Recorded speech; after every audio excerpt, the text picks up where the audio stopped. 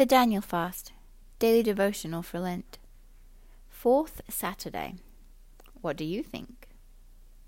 Finally, brethren, whatever things are true, whatever things are noble, whatever things are just, whatever things are pure, whatever things are lovely, whatever things are of good report, if there is any virtue, and if there is anything praiseworthy, meditate on these things. Philippians 4:8. The other day, I heard a psychologist talking about positive thinking therapy that seems to be sweeping the world.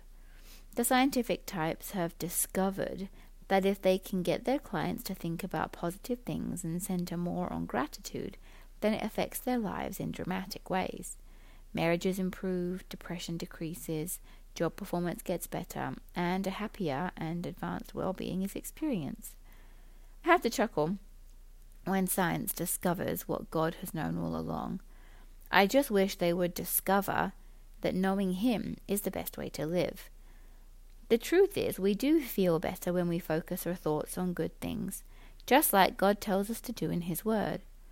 Not only do we stave off depression and frustration, but thinking about good things also reduces stress and improves our health.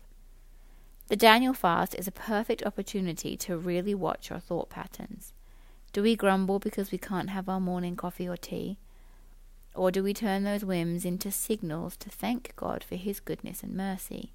Do we get jealous when we hear about someone coming into a boatload of money or a great job promotion? Or do we express genuine happiness for them? Do we rant and rave internally when we're stuck in a grocery store line? Or do we choose to be patient and focus our thoughts on the thanksgiving that we have the money in our wallets to pay for everything in our cart, unlike so many in our country and around the world?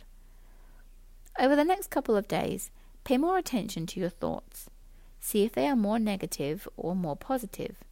Challenge yourself to improve your thought life by thinking about good things, and see if you too can prove what God has known all along. Amen.